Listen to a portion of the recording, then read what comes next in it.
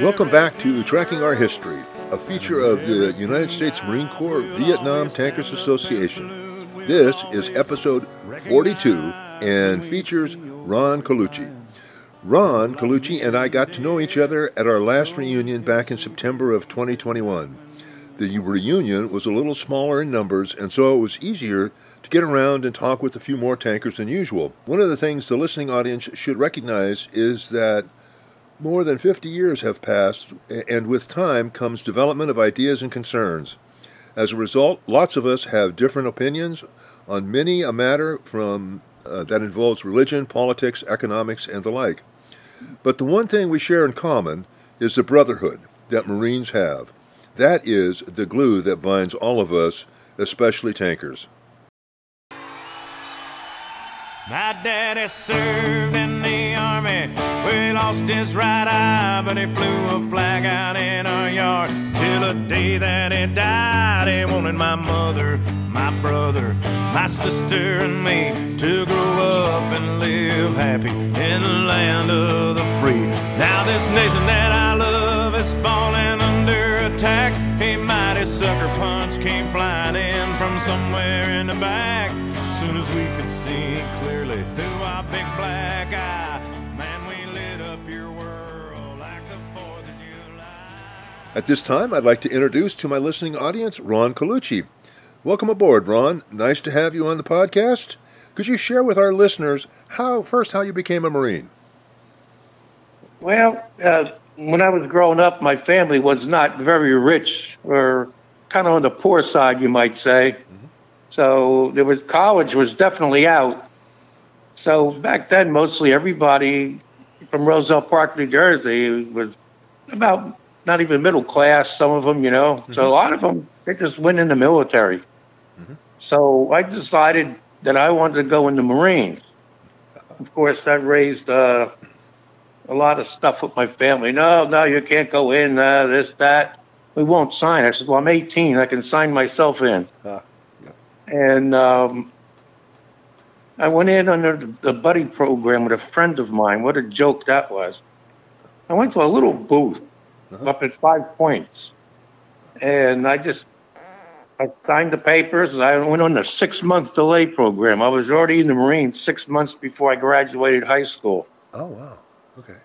So when I graduated high school, I think it was on the 23rd of June. The 26th, I was on a train heading to Parris Island. Okay. Back then, they did a train. It took like 2 days or 2 or 3 days to get there. It stopped here, picked up people, stopped there, picked up people. And then we got to boot camp. And, of course, you know that the buddy program's a real joke because you can't talk to them anyhow. Yeah, that's right. So that's how I got into the Marines, I guess, because I wanted to be in the best, and I did, and I was the only Marine in the family, actually, until my, great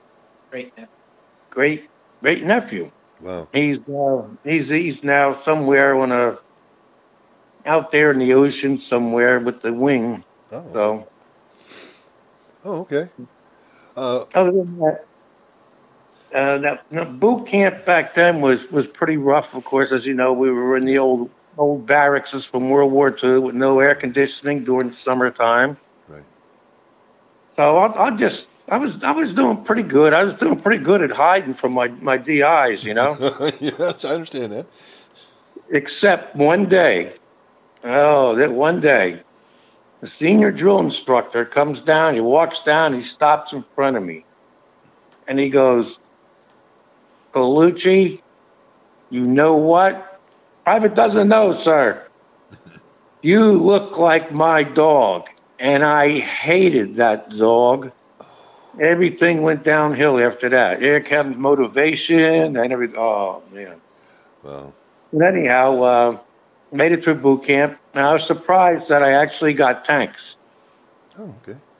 And I really didn't have to go to Vietnam either. Oh. And the final review, as we're getting our orders, it says that I'm going to be a tanker. I'm going to go to Vietnam. Mm-hmm. my ultimate duty station, 8th and I, Marine Barracks, Washington, D.C. Oh. So then the DI goes, does anybody have a father or a brother over in Vietnam? So I raised my hand. Uh-huh. The only one to raise my hand. And he goes, if you sign this paper, it's like you can go with the rest of the Marines. So what am I going to do? Not sign that waiver? Yeah. Of course I'm going to sign it. Sure. So I signed it, and off we went. And we went to tank school. Mm-hmm. And at tank school, I met two other guys. It was Jimmy Epps. He was KIA later. And Pat Heggie, WIA, medevac out of country. Mm-hmm. And me. We hung together. Mm-hmm. And for entertainment, we go into Oceanside, California on a Friday night. Mm-hmm. We get somebody to buy us a bottle of booze because we were all underage. We were 19. Right. Then we go to the all night, get some mixers and go to the all night movie theater. Get so screwed up. Watch the movie about 3 or 4 times, I think. Get on a bus in the morning, come back and hit brunch on Saturday. The big time out. Yeah. And after tank school was over, we all went to Vietnam. Okay. And we all, the 3 of us, actually got in the same unit. Oh. We got in the First Marine Division, Uh-huh. First Tank Battalion, B Company, 4th Platoon at Amboise. Oh, wow. Now Pat, he lasted about a month and a half, Oh. and he got his hand or part of his hand blown off by an RPG. Oh. At Amboise when he was at they had a small airfield there that took in C-130s and helicopters. They had a slot there for a tank to guard it at night. And the tank took an RPG and took his hand or part of it. Wow. Didn't hear from him anymore. And in May, Jimmy went out on an operation, and I think it was in Arizona territory. They were assaulting a tree line, and he took an RPG. He was driving, and he was killed almost instantly. Wow. Cena was there with him. He was on that tank with him. Mm-hmm. And then myself, I was wounded when a huge mine hit a tank. I'll get to this too later. Yeah, sure. And I was medevac out of country because I was paralyzed from the waist down, but I was lucky because my pelvis was broken. Oh. So I was very lucky on that one. Yeah. They got all 3 of us in the end. Wow. This was May of what year? Excuse me? What year was this? May of what year? 1969. 69. Okay. I got there January 14th. We all got there January 14th. Okay. So then it was supposed to be a mini TET, right? Yeah. So I think it was maybe was about maybe February or March. Mm-hmm. We were all in our. EMY was a bad place to be at because they're always taking mortars and rockets, and they were always probing the lines and shooting RPGs at you and at all the outposts and everything. So I guess the sappers got in, and they blew up the ammo dump. Oh, wow. So we were all we were almost right next to the ammo dump, and this was that night. So we were all in our rack, with our tent. Mm-hmm. We had sandbags around it, Yep. And then there was big explosions going off, and something went right through the center of our tent and knocked people out and knocked guys out of the rack. Oh, wow. That happened to be an 8-inch round that never went off. Oh. And then they had, it took probably the middle of the next day to get them all out of there and then kill them. Jeez. My mother and father cut out an article in the newspaper about that, which they said 14 Marines were killed. Wow. We didn't lose any tankers Yeah. at that time, anyhow. But that was really like the 4th of July. I mean, you could see, Huh. you could see the shock wave coming towards you, and you knew. And when it hit, I said, oh. Yeah. I mean, we were jumping around all over the place. Wow. And it was like kind of like during the rainy season, you know. Uh-huh. And the mud up in Anwa was like up to your hips, Jeez. up to the tank benches. It was really bad. Yeah. So we were really doing, most of the time we were doing guard duty at the Anwa.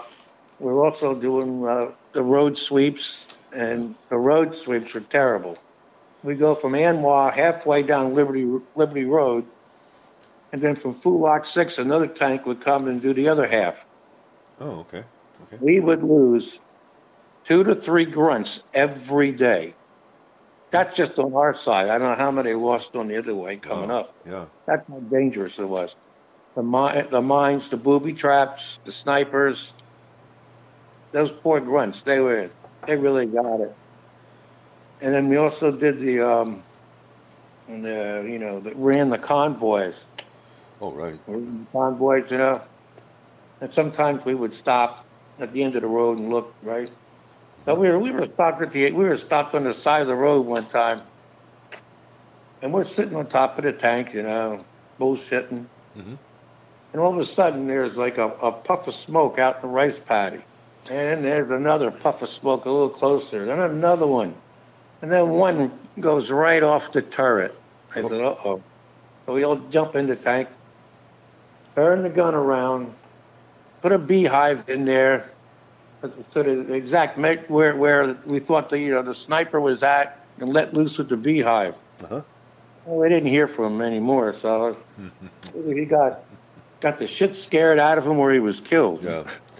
If I can stop you for a second, can you explain to the audience a little more about what a beehive round is?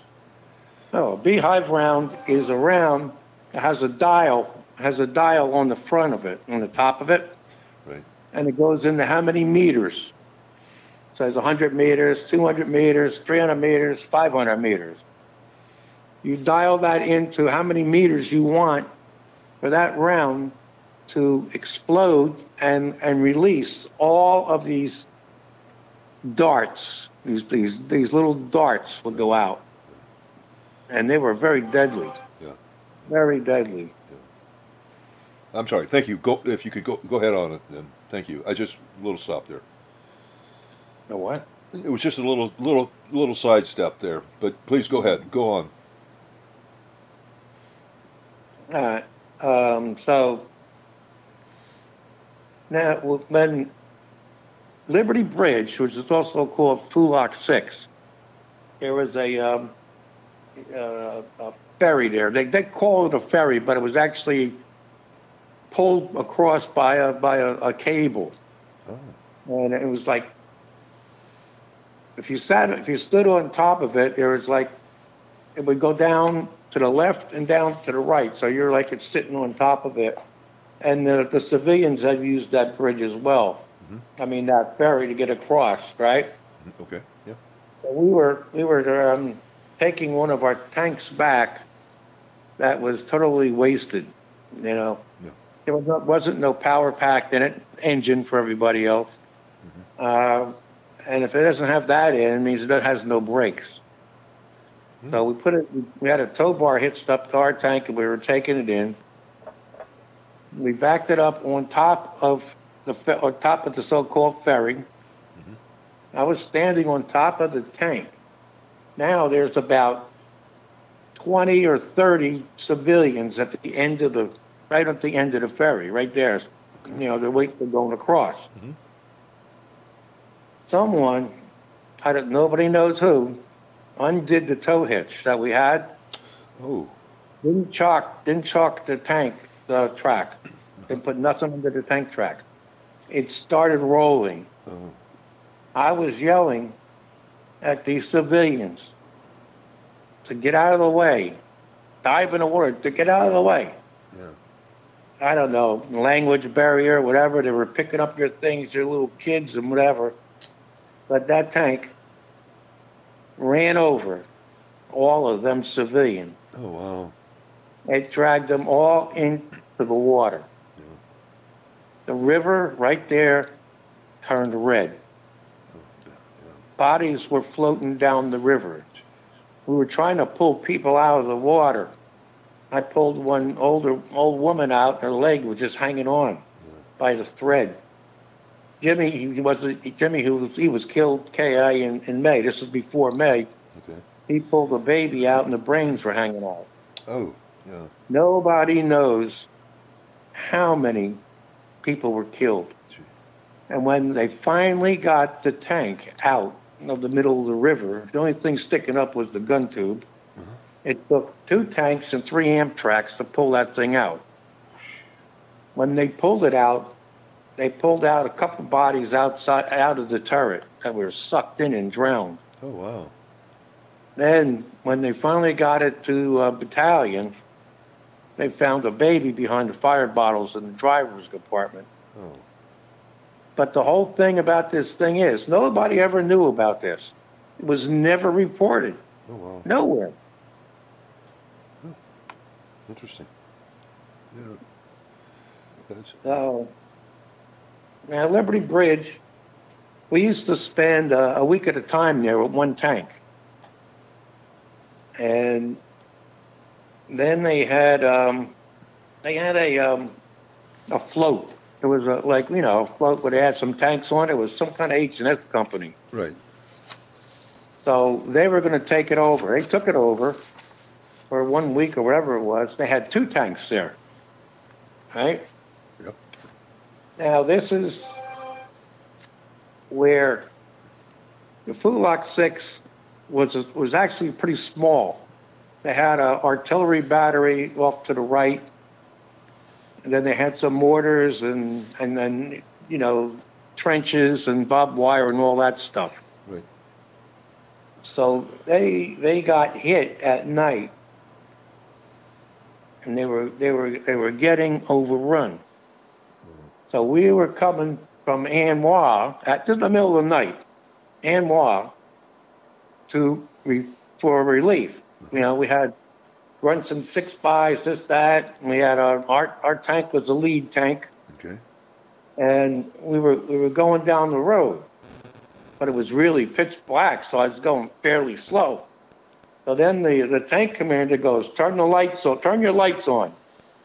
At that point, I said, I'm done.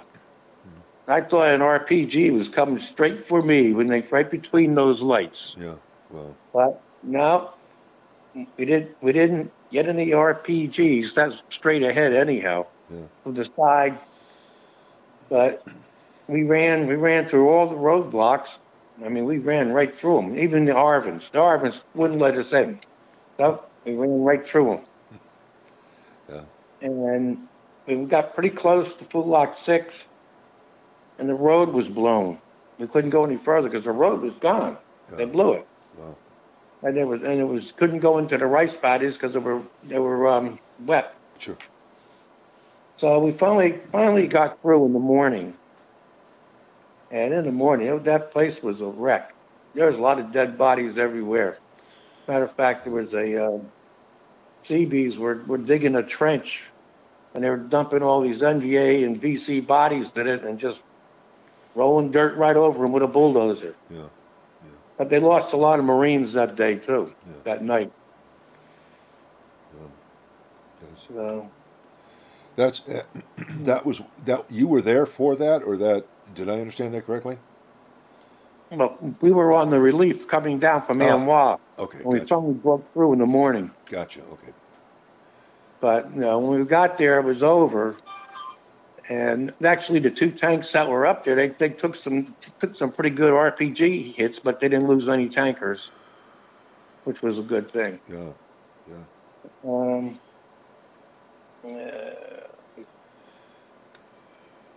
And while we were at Anwa, I was talking about the rockets that were coming, the 122s and stuff. Yeah. Well, we were doing maintenance on our tank. We were putting new track on our tank. Everybody was out doing maintenance on their tank. Uh-huh.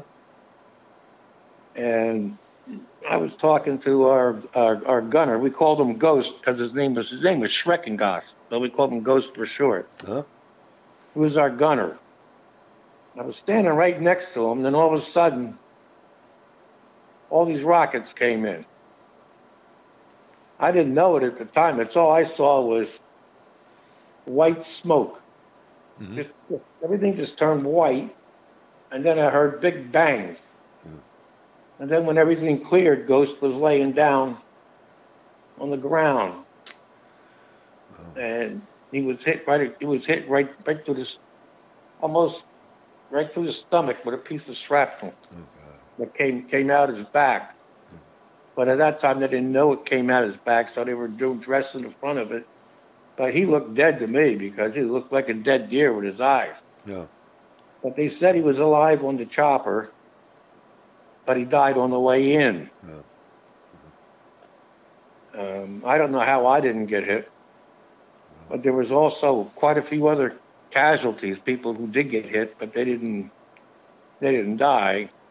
No. But they had some pretty serious ones that were medevac going back to the state.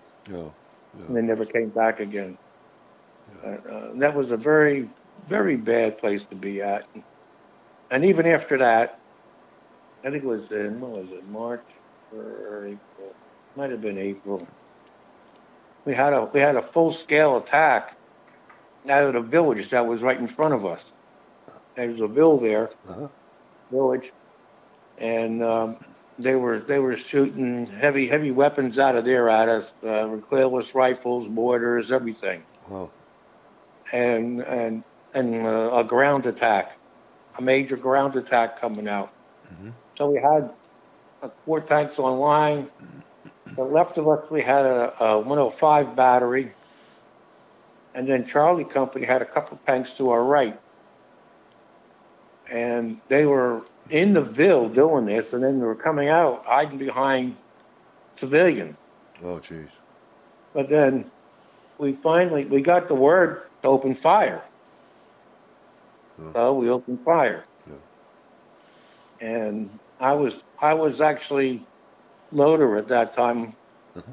And when I was running up to the tank, I almost got nailed by a machine gun. Jeez. I jumped in the tank. And then the tank commander radioed down, tell me what type of round is throwing. So I'll throw HE round in. Mm-hmm. Couple HE rounds. Then it got down to throw down beehive round. Right. 300 meters.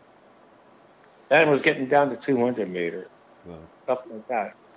Then it finally went down to the canister round, which is a big shotgun round. Yeah. Like buckshot. Yeah. Then he also said, Willie Peter. They shot Willie Peter into the Ville, and the Ville started burning. Yeah. Then you could see everybody running around out there, and see him coming at you. He would also radio down for me to shoot the 30. Mm-hmm. Because, the solenoids never worked, because he was supposed to shoot it from up there. Right.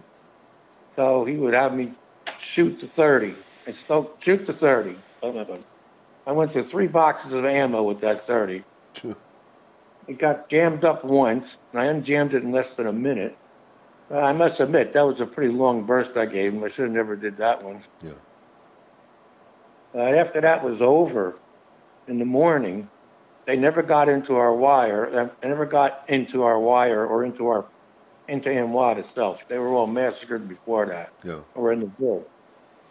The grunts went out, and a friend of mine, a grunt that I went to boot camp with, came back and he told me, "Man, you guys killed everything in there." Well, yeah. That was a bad place to be at. Yeah, it sounds like it. Wow. Yeah, there's some stark differences between where you guys were in first tanks and where we were in third tanks. Some really, really different landscape and different approaches. The NVA VC used a different approach. Mines were pretty common, but I saw very few booby traps. Yeah. We had a sergeant that came in. His name was John Hill. Mm-hmm. He had already done one tour there. I didn't talk to him that much because he was commanding another tank, and he was out. He were in, and all this stuff. But little I talked with him. I think he's a nice guy. What I understand, he was married, had a couple kids. He was on his second tour, and we went out on an operation together, or a sweep of Ganoy Island, which is right next to Fulak 6. Yeah. So we left from there with the grunts, and we went down there and into and his tank hit a mine during the day and blew off the road wheels, track, whatever. Yeah. So we hitched him up and we towed him. Yeah. So then we sat in for the night. We put him, we dropped this tank there to the right, and we went down to the left side of the perimeter, which wasn't all that far, and it's less than 100 yards, I think. Okay. And I had the mid watch, you might say, 12 to 4 watch. Right. So I could see his tank clearly. And about 2 o'clock in the morning, John's tank opens up with the 50. Oh, wow. It opens up with the 50. I didn't know it was John at that time because I could see the gun, somebody shooting the 50. Yeah. Then I saw 3 RPGs head towards the tank, and boom, boom, they hit. Some of them hit. Yeah. So I yelled down inside the tank. Everybody was sleeping inside the tank. Okay. I yelled down inside the tank, RPG. Then I jumped in my driver's seat, put my comm helmet on. And I said, "What's up?" I says, "John's tank got hit by at least 1 or 2 RPGs that I know of. There was 3 heading that way that I saw." Yeah. So they tried to raise him on the net. They couldn't raise him. So a couple minutes go by. I said, "Well, you want me to take a run over there and see what's going on?" So after a while, couple minutes, it says, "Okay." So I went up and I got the grease gun, an extra magazine, and three grenades, and I ran over there to see what was going on. Don was killed immediately. The 50 was gone. He was killed immediately, took the full brunt of the RPG. He was dead. The other crew members, 2 of the crew members were wounded. 1 wasn't. No, there were 3 of them. No, they were all wounded. No, 1 wasn't. I remember 1 wasn't. He was a new guy. And they could not get any chopper in at that time because there was a heavy amount of fire coming in. So somebody, I don't know who it was, put a 30 caliber machine gun on top of the tank. And I'm thinking to myself, well, that's pretty stupid. They already know where the tank's at, and they probably went after that tank because they probably knew it was damaged. Yeah. So I went up there and took the 30 down with the tripod, got a couple boxes of ammo, and I put it right on the line with the grunts. One of the grunts goes, "Okay, I'll be your A gunner." I said, "Okay." So we're waiting, and then all of a sudden, I'm pretty sure it was a helicopter. What was one of them knew what was that? They had the miniguns on them. Yeah, I know what you're talking about. I don't remember the name. You're not talking about Puff or something. Anyhow, he let loose with those miniguns. He went around the perimeter, around our perimeter a couple times, and then all the shit, and everything stopped. So, and in the morning, well, then they got the chopper in, the medevac, the wounded, and the dead. and John. So in the morning, the grunts would go out. I was going to go out there myself and see if I could pick up a souvenir, but I said, no, I'm going to stay in. I'm going to stay right here. I ain't going out there. Every now and then you could hear pop, pop, pop. Yeah. And then we finally got his tank back. We got up to Fulak 6, and there was a retriever waiting there to take his tank in. Yeah. And shortly after that, I went on R&R. Oh yeah, Well, that well, you got to hear me. So I'm gonna go on R&R. So I get down there. I'm supposed to go to Australia. Man, I'm roaring to go to Australia. So I'm ready to get on the plane, and I got bumped off my plane. I got bumped off the plane by an officer. Oh God. So here I am. I'm wandering around Da Nang for about 3 days. You know. Uh-huh. I said, I gotta go somewhere. So I told the guy back there, so I want the first plane out of here, and I don't care where it's going. Right? Yep. Okay. So I get on the plane. And I said, it's going. I said, man, this is a long ride. You know where I wound up? Hawaii.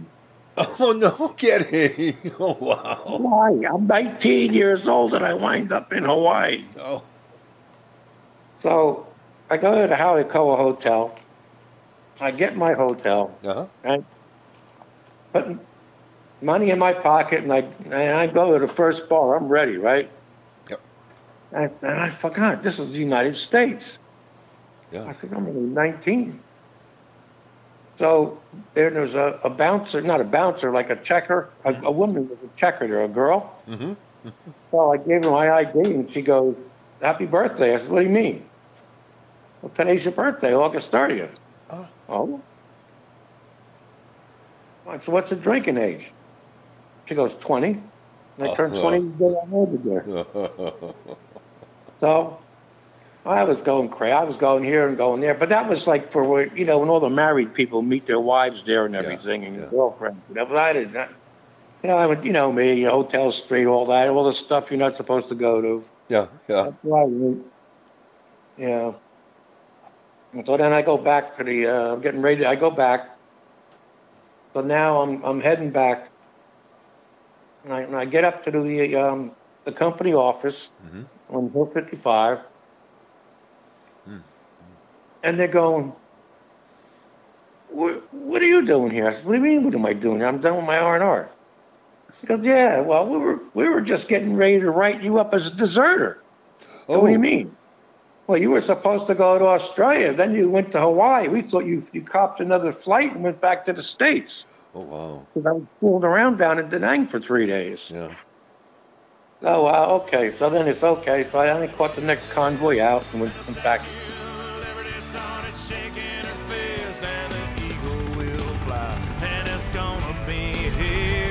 When you hear Mother Freedom start ringing her bell, and it'll feel like the whole wide world is raining down on you.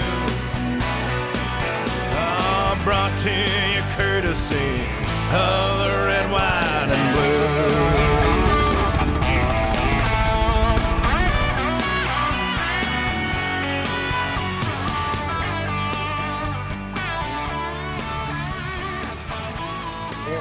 We were also, after we jumped on 37, I was going then. Because we were on 37 for a while, too.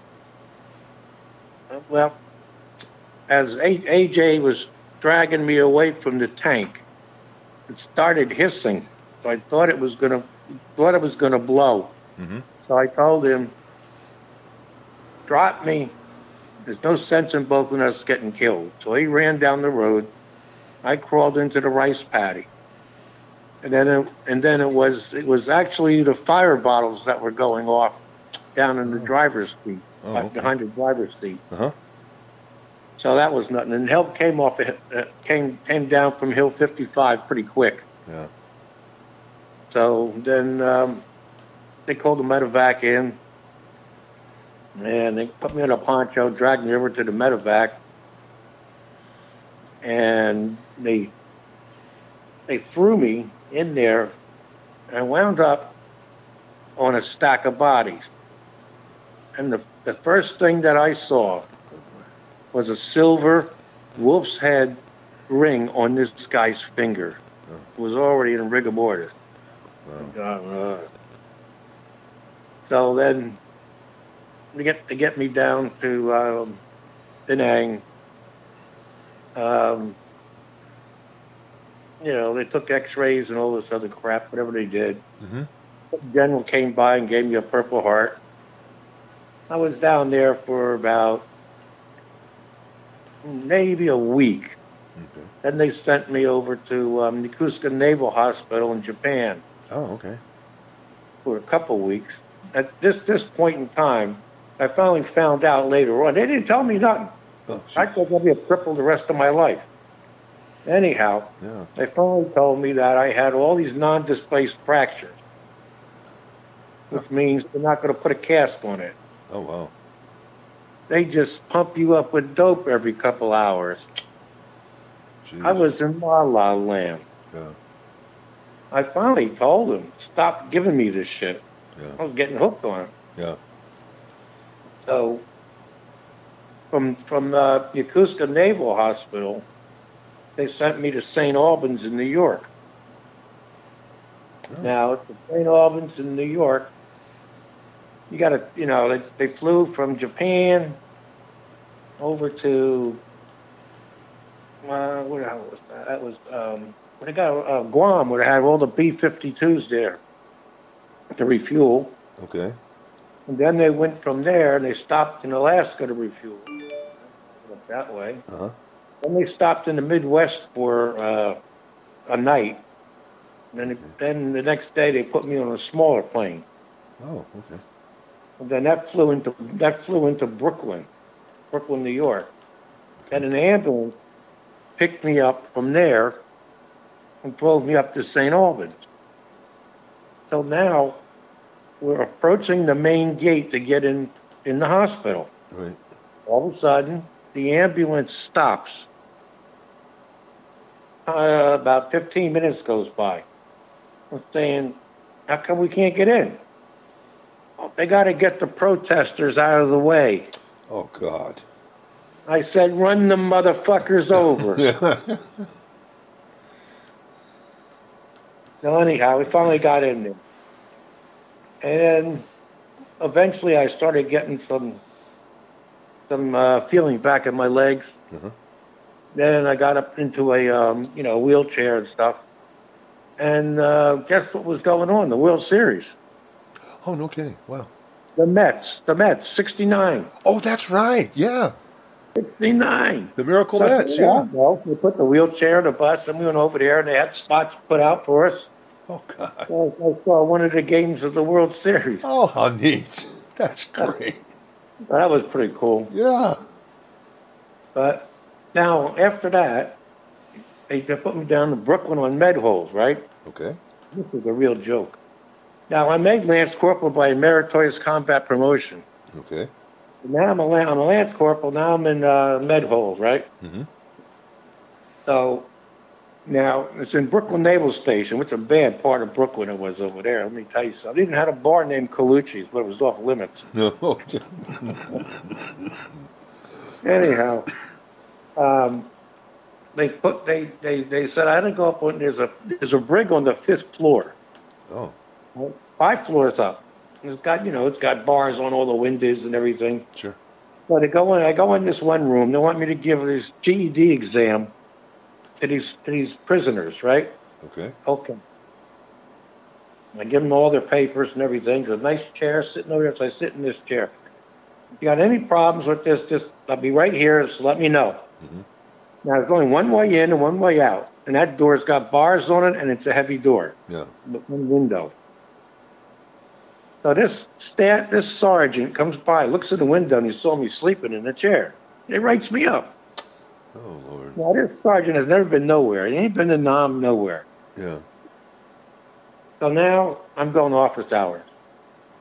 Now, There's a lieutenant down there. He ain't never been nowhere either. Oh, gosh. Right. So I got railed big time. I got railed like I got busted down to PFC. Jeez. I got fined 2.5 months pay God. and 60 days restriction. Wow. And restriction back in those days was they brought you to and from your work detail, to and from the head, Right. to and from chow, and that's it. You didn't go nowhere. Yeah. But anyhow, since it was the Christmas holiday, they waived everybody's sentence, you might say, whatever. Uh-huh. So I remember when I told you at the beginning, the ultimate duty station's Ace and I, Marine Barracks. Right. So here I go to Marine Barracks, Washington, D.C. Uh-huh. It's a PFC. Yeah. Uh-huh. Whoa. I am the lowest ranking individual there. Yeah. Everybody is a corporal and above. Needless to say, I did have mess duty 3 times. Yeah. I couldn't. They tried me out in March, and that didn't work because I had a slight limp. So they put me in H&S guard section. Mm-hmm. So I guarded the main gate and also down at the Navy Yard. Okay. Main gate down there. Mm-hmm. So I'm guarding the main gate, and the CO is coming out. So I salute him. Mm-hmm. The car comes to a screeching halt. It goes, "Eert," and it backs up. Uh-oh. I'm going, what the fuck did I do now? He rolls down the window, and he goes to me,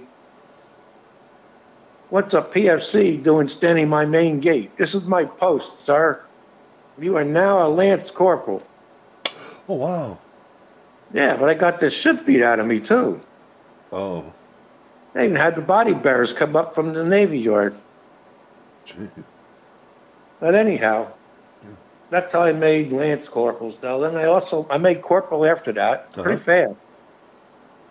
And I was down there for about a year in the guard section. We used to walk Chesty, too, the dog. Yeah. Used to walk him on the weekends, and all the people, they would run across the street because they didn't want to be near that dog.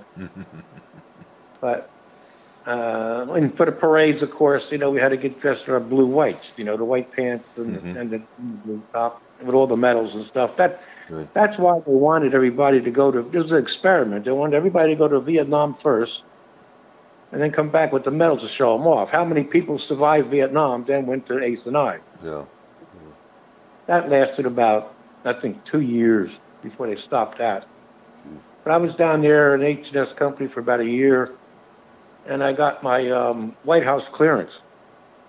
Oh. And I went up to Camp David, Maryland, and guarded President Nixon. Oh, no kidding. Wow. Yeah.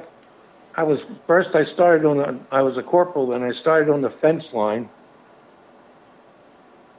And we had shotguns and 45s, And everything. They had everything was set up, pressure plates, everything, sector so-and-so, bum, bum, bum. You had to hit on there, you go there. Of course, it's a deer, But we did have some people try and test out to see if they can get in. Wow. Which they didn't. And when the president was up, we would have to, pop the presidential flag, get your blue, whites, medals and everything, pop the presidential flag. Right. I was doing that one time, and Nixon comes by and he goes to me, always said this, he goes, "Marine, you have enough to eat?" "Yes, sir." All the time. But all those people, I met a lot of people up there. Met all the Eisenhowers. I also met all the people they threw in jail for Watergate. Yeah. Oh, God, yeah. Oh, yeah. And then also when Nixon was supposed to be up at Camp David and he was in China, we were restricted to the base. We were restricted to there. We couldn't leave until it came out that he was in China. Yeah. But we saw a lot of dignitaries and a lot of a lot of things up there while I was up there. I also made sergeant while I was there. Mm-hmm. Went from the fence line to post number 1. And when the president was up, you had all these Secret Service guys up there with the machine guns and all that. And they would sit at the, the main gate and stuff. Yeah. And then they're all around. They surround the whole complex. Yeah. So then when I made sergeant, then they made me sergeant of the guard. So. Oh, wow. And by then we started getting we got a boot lieutenant in. He was just dogging everybody. I was going to stay in. I had everything I wanted. Yeah. They were going to give me my duty station, everything, right? Yep. Yeah. They dogged me so much. I hated it. I said, screw it, I'm getting out. I put in for a early out to go to college, right? Okay. Yeah. 1 day early out. So I got it. I got out. But guess what? I only needed 30 more days to get my presidential service badge. Oh. I didn't get that. That didn't work out. I was in college for a couple of years. That didn't work out. Yeah. And all kind of stuff. You know what I mean? Yeah. So, but that was my Marine Corps career. You got some cool stuff, man. God, that's great. But you know what? Things weren't going too good for me on the outside. Yeah. So I said to myself one day, I got to go back in the military. But I did not go in the Marine. Oh, okay. That's where I went. By then, I already had a hearing problem by then because I tried out for a police department. They said I failed the hearing exam on a higher frequency. I said, what do you mean? Yeah. I failed it. Yeah. So I tried to get disability from the VA. That didn't happen while you're in here. So I'm 20-some-odd years old, 22. I said, fuck it, I ain't going to bother with it. Yeah. So now, fast forward 5 years. Uh-huh. I'm going to go in the Navy. Huh. I did not have to go to boot camp because there was a special program called Other Service Veterans. They couldn't get nobody to join the Navy. Oh, okay. Sure.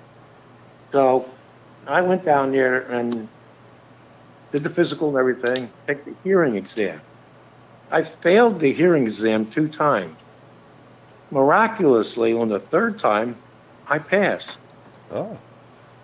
So back then, I didn't have to go to the boot camp at the Great Lakes for orientation, health records, pay records, firefighting school, and all that crap. Yeah. I didn't even have to shave my beard. They said to trim it down because you're allowed to have beards then. So now I'm in the Navy. Wow. I got stuck on a LST as a deck seaman. Oh, Jesus. Yeah. They didn't honor your rank? Make a long story short, I did a 3-month Caribbean with them, and I did also a 6-month med with them before I got a hospital corps school. Mm-hmm. I became a corpsman. I'm going to go through this real fast, but I also went to advanced school for preventive medicine. Then at the tender age of 35, I went to Fleet Marine Force School and ran around with the Marine. And guess where Fleet Marine? I forgot about the Fleet Marine Force School I had to go through 8 weeks. Yeah. Guess where that was at? Right where tank school was. Oh, yeah. Delmar. Yeah. In Delmar. Yeah. And guess what? I wound up in the same barracks I was when I went to tank school. Well, that was the first class then. So you know how they pushed the wall lockers over here and wall off a place for the NCOs. Yeah. Yeah. Well, petty officers. Right. Right. So anyhow, make a long story short, I did a tour with them. I got sucked up into Desert Shield, Desert Storm, but I was in the hospital ship Comfort, and I was already picked to be a chief. I was on a chief selectee. So I was initiated at sea off the coast of Saudi Arabia, a chief. Uh-huh. I retired in 1993, Chief Hospital Corpsman, Fleet Marine Force. Wow. Sometime when you got time, I got to tell you about my tour with the Marines, the 1st Marine Brigade in Hawaii, believe me. Yeah. I did a Westpac with them, too. Oh, you did? Oh, wow. Yeah. Yeah, that's cool. But if I can backtrack for just a second, So when you went in, they did not honor your previous rank at all. No, I went down 2 ranks. I was a deck seaman. God. Oh yeah. They wanted me to be a gunner's mate. I said no, I want to be a corpsman. Yeah. No, but then they put me as first loader on the 3-inch 50, so as my general quarters thing. Right. But that was the worst ship you could ever be on as an LST. Forget about it. Yeah. It was terrible. Yeah. Wow. Sounds like a great career, though. I mean, I wouldn't think many people, just anybody, let alone the Marines, would end up at Camp David. That was. Well, the whole thing with this is in the Navy. Like I went there to check in on my ship, right? To check in. Uh-huh. I had my orders, let me everything. I was in uniform, but I had 3 rows of ribbons: Purple Heart, Combat Action, all this shit. Yeah. And they're looking at me like, "What is this?" They wouldn't even let me on the ship. They thought I was a bomber. Like this is like these drills they have. You try and get on the ship, and they say your ship is bombed or whatever. That's what I thought I was. Oh no! It took me 2 hours to get on that ship. Oh, gee. I had to pull a personnel guy out to come in. Yeah. It was like, what are you talking about? It was that ship was the biggest fiasco. I swear to God. It almost sunk in the middle of Chesapeake Bay. Yeah. Ballast blew out, filled main control with 14 feet of water. The pumps didn't work. Everything was out. Once main control is filled, you have nothing. You have no electric. You have nothing. Everything's out. Uh-huh. We had a causeways on there because we were practicing to go on the Med. Oh, okay. Oh, yeah. We had to cut the causeways off because we would have tipped right over. We're leaning over, starboard so much. Yeah. So we finally got towed. They had to drop. The Coast Guard dropped us pumps, and then we finally got towed in. Okay. But then we were working 7 days a week to get that ship in shape to go in the Med. Yeah. And we did. We got it done. Wow. But that wasn't the only thing that was wrong with that ship. Yeah. On the way over, the evaporators broke. The ones that make you fresh water. Yeah. Yeah, they broke. Oh, yeah. Well, we get a spare part. Guess what? Obsolete. There's no spare parts. Oh God. So they had to make a part. In the meantime, you had saltwater showers and rationed water. Right. Drank all the milk and everything else that they had. Right. It was like, are you kidding me? Unbelievable. They finally made a part and got fresh water. Yeah. Wow. That was a hard luck ship. I heard the Mexicans have it now. I don't know. Was that right? Yeah, I heard it was traded to the Mexican Navy or something. Yeah. Well, I've had a couple of guys on that when they were transported into Vietnam were on World War I transport ships. Oh, see, I was on a newer one. Yeah. Yeah. But gee whiz, that's it. Matter of fact, that was the first of its class, USS Newport, 1179. Huh? Wow. But anyhow. So, but you were a corpsman. Yeah. Yes, my specialty was preventive medicine. Yeah. That was a 6-month school in Oakland, California, where you got 42 and a half college credits in 6 months. Oh, wow. It was a very, very, very tough school. You had a high score to get in it. Yeah, sure. A lot of dropouts. But we had this one girl. That's like Oakland, California. Yeah. We had this one girl there, right?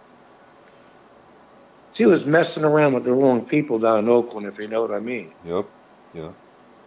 So she was doing it with the drugs, this, that, and then she gets the clap, this, that, and the other thing. Whoa. So she eventually was, you might say, thrown out of the Navy as undesirable. Yeah. Oh, yeah, that's what happens. Jeez. It was a real trip, believe me when I tell you. Did you, when you first went into Nam, did you have someone who kind of taught you the ropes? What? Someone that you could, as a FNG, you could go to, and they would essentially teach you how to stay alive. Well, actually, not really. Oh. I did it when everybody does. Like I started off working in the Philadelphia and on the male medical ward, which was actually a cancer ward. Nobody ever got out of there alive. Uh-huh. No. Then you went into country. Oh, Vietnam? Yeah. Oh, Yeah. when I went in there, See that? well, yeah, my tank commander, yeah, Yeah. Okay. my tank commander. Matter of fact, he would tell me certain things, but you know, when one time when one of the grunts he tripped a mine, right, and I jumped off the tank to help him get the guy on the to get him on the chopper. Yeah. And I get back on the tank, and he says to me, "Don't ever do that again. You don't never get off this tank." Yeah. Yeah. Okay, and then I know why. Going down a ways, you know, I forget how many, maybe months, 2 months, I don't know how many months it was. Mm-hmm.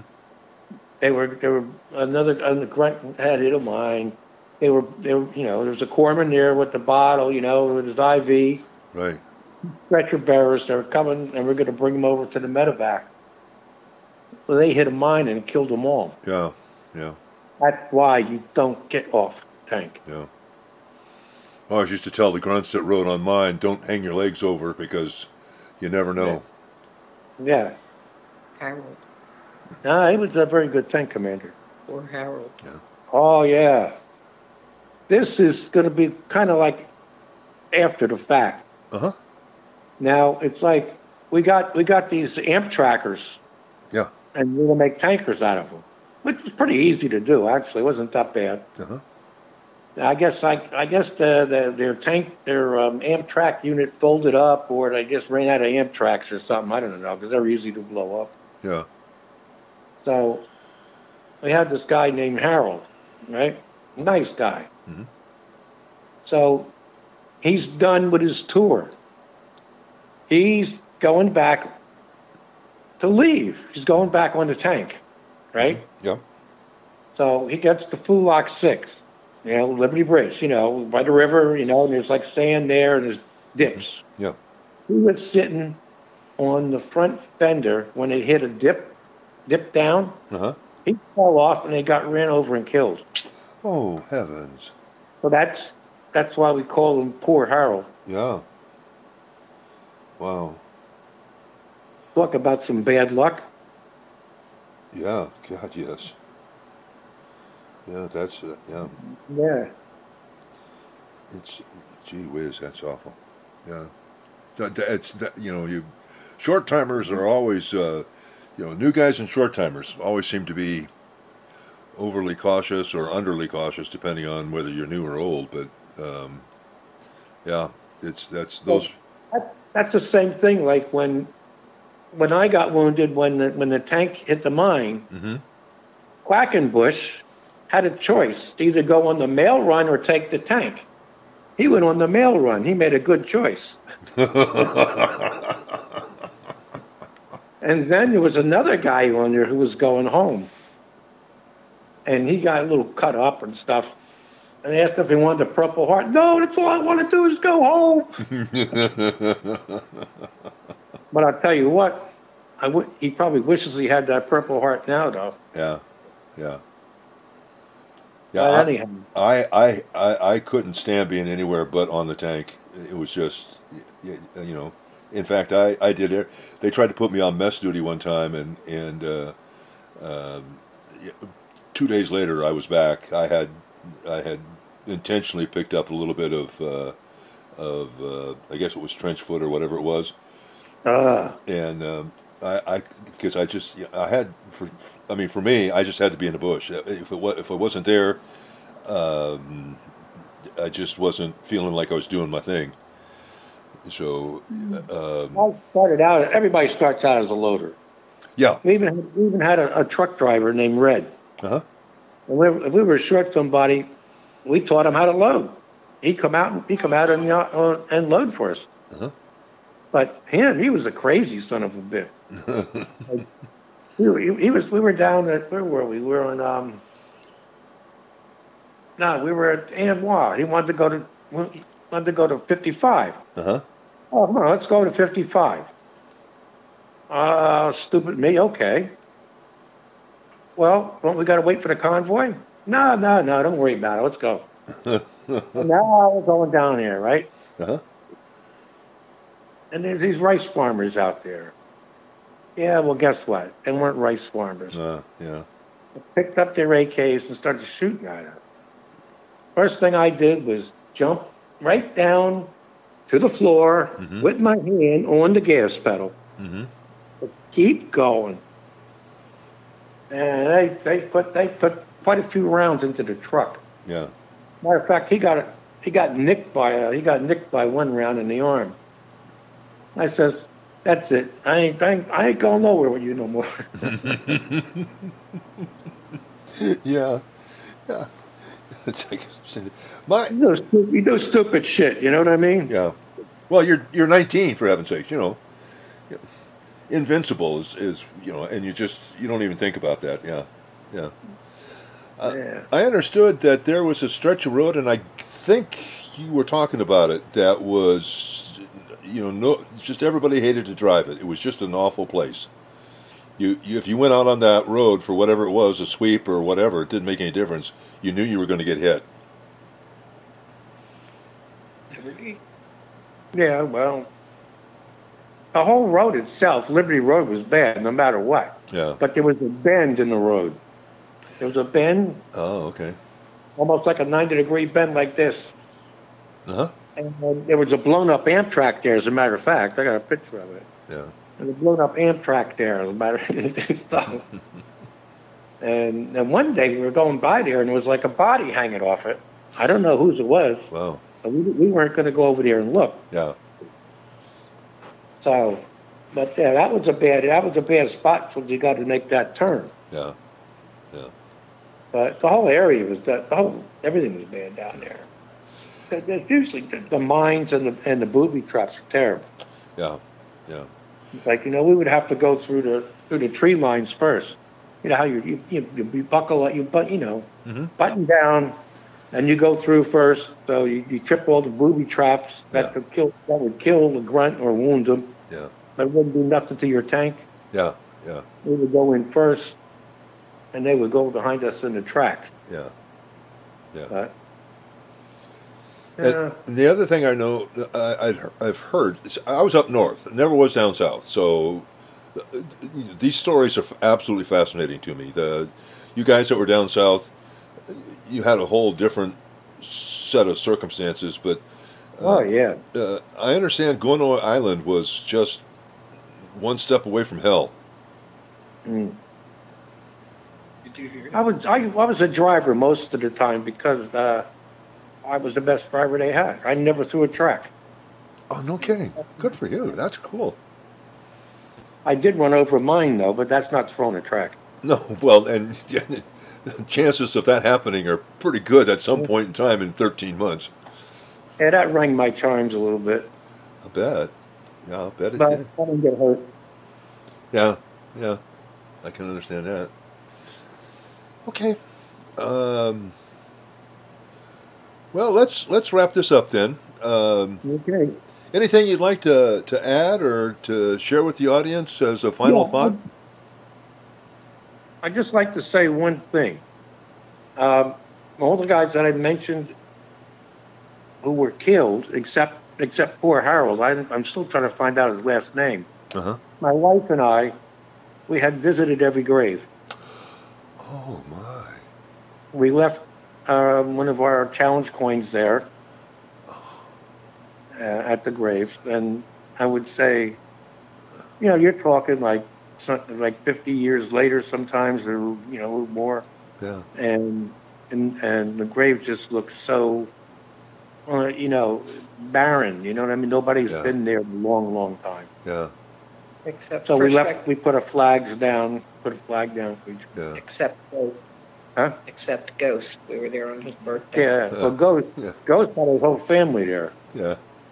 There are a lot of ghosts over there. Yeah. So people coming by there because it's like his whole family was there. Yeah. What a nice tribute. You are to be saluted for that. That's wonderful. Just some things you got to do, you know. Yep. Yeah, I understand that. I had the night we got hit, I had 3 people killed. Not me personally, but the captain and a close friend of mine and Corman. And it took me 50 years, but I managed to touch bases with every one of those families. So, I needed to talk to them, and I'm not sure what that was, what that was about, but I just needed to talk to them and tell them a little bit about what I knew about their son or husband or whatever it was. Yeah. So, but those are the things that make it worthwhile. Really make it worthwhile.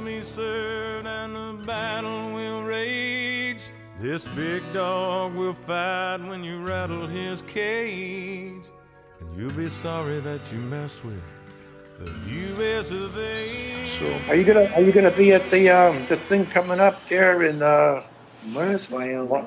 Yeah, Wyoming, you betcha. Yeah. Wyoming, yeah. Yeah. I don't know if I'm going to be able to do much, but I wanted to drive, but just one more time. Yeah. But hopefully I should be okay after my surgery by then, so I should be all ready to go. Yeah. We're already booked in, so we're planning on going. Well,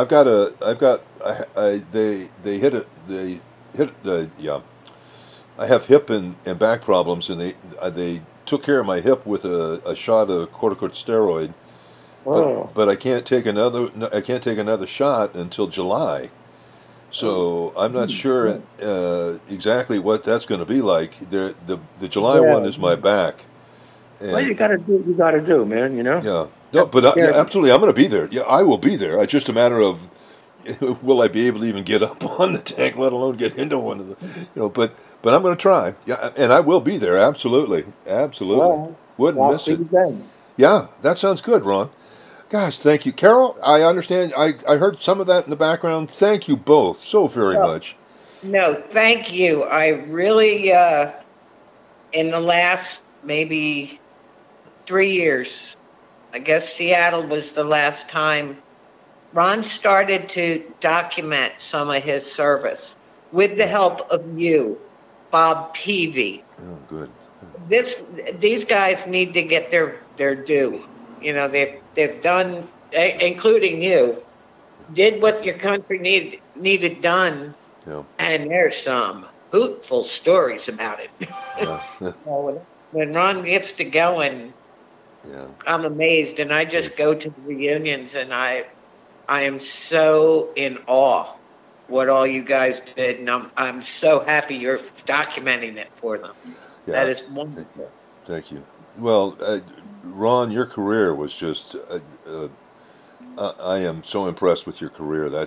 You did so many different things and so many high-level things that you have much, much to be proud of. That's just terrific. So, Yes, one more thing. Yes, sir, please, go ahead. Yeah. You know what I did when I got out of the Navy? What's that? What I did when I got out of the Navy. Uh-huh. Go ahead. I got a job with the Food and Drug Administration in Philadelphia in the import section. Started out as a GS5 inspector, working on the piers. Yeah. Then I became an investigator. Mm-hmm. Then I retired with 21 years as a GS12 Step 8. Congratulations, yeah. That's terrific. I spent my first 12 years in with the IRS, and so I'm very much familiar with how the promotions and so forth go, and that's impressive, very impressive. So you know, sitting in Florida enjoying retirement. Yeah, but I'll tell you what. One of the things that just struck me that absolutely fascinates me about your career is every time you moved, you went back down to the bottom.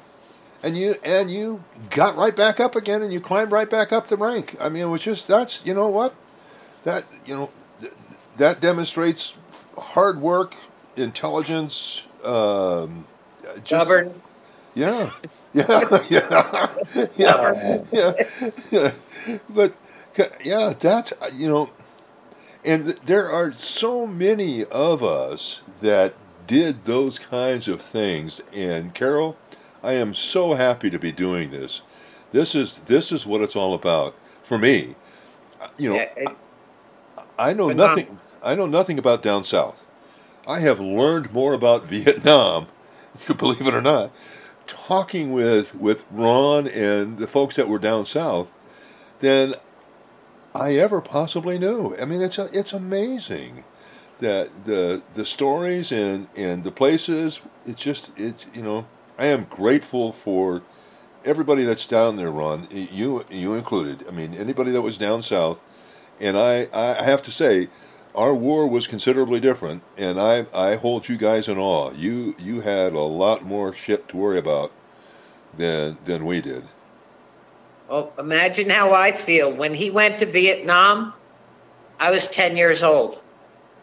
So it meant nothing to me. I had no connection, Yeah. no family member involved with Vietnam. Wow. So the war was nothing to me. Yeah. In school, when I learned about it, Huh? it really didn't sink in. But since I've been with Ron, I've gone to his reunions, I have learned so much. And now I'm like, well, how could I have been so oblivious at the time? Yeah. It didn't affect me, so it didn't matter. Yeah. Yes. And that, unfortunately, I'm that in-between generation that's what we learned. Nothing. Now I've learned it, and I'm like, holy crap. Mm-hmm. How could you not? Yeah. Yeah. Oh, We're Ron, I think in many respects, as weird or tough or as grueling as it was, I still think that we are, as a group, and I don't mean just tankers, but everybody that went to Vietnam, I think we are a very special group. absolutely. That that it's just. I think so many people missed out on how fast we grew up. You were 19 years old, and they trusted you with $500,000 worth of equipment, 10 lives. I mean, it was amazing, just amazing. So They trusted him to guard the president. yeah, When he was, what, 22? yeah, 21? I mean, 21. I mean, it's amazing what they anticipated and expected out of a bunch of young guys, yeah, and you were on your own. yeah. You And do. they still talk about us a bit, but you know what? I am not the least bit sorry, and I would go back again in a heartbeat. Yeah, and there's a lot of people that way. Yep. Bring them home or send us back is heard quite often. Seriously, not just, a bunch of old guys sitting around the campfire.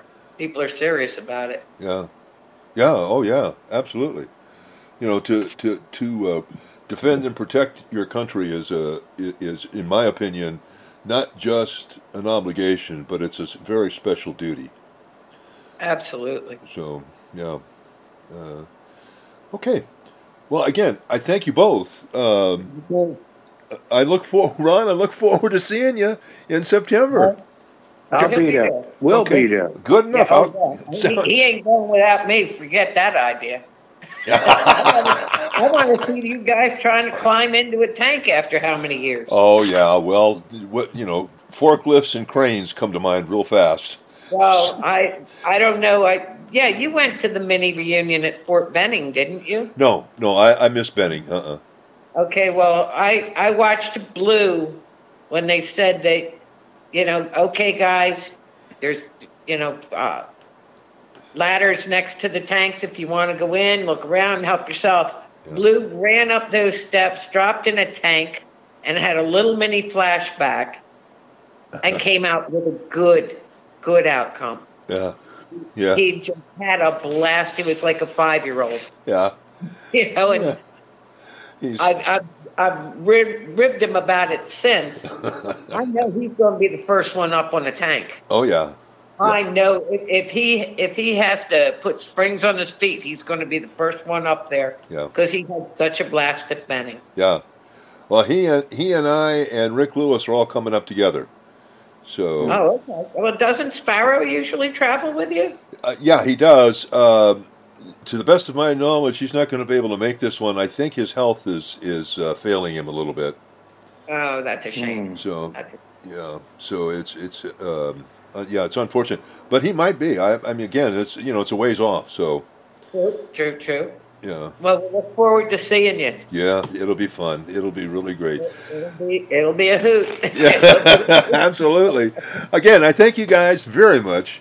This has been great, and I will see you. If I don't talk to you before, I will certainly see you in Wyoming. Okay. All right.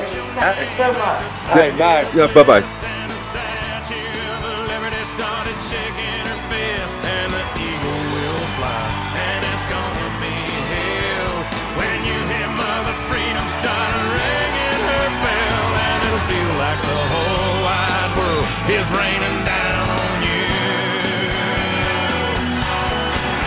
All brought to you courtesy of the red, white, and blue.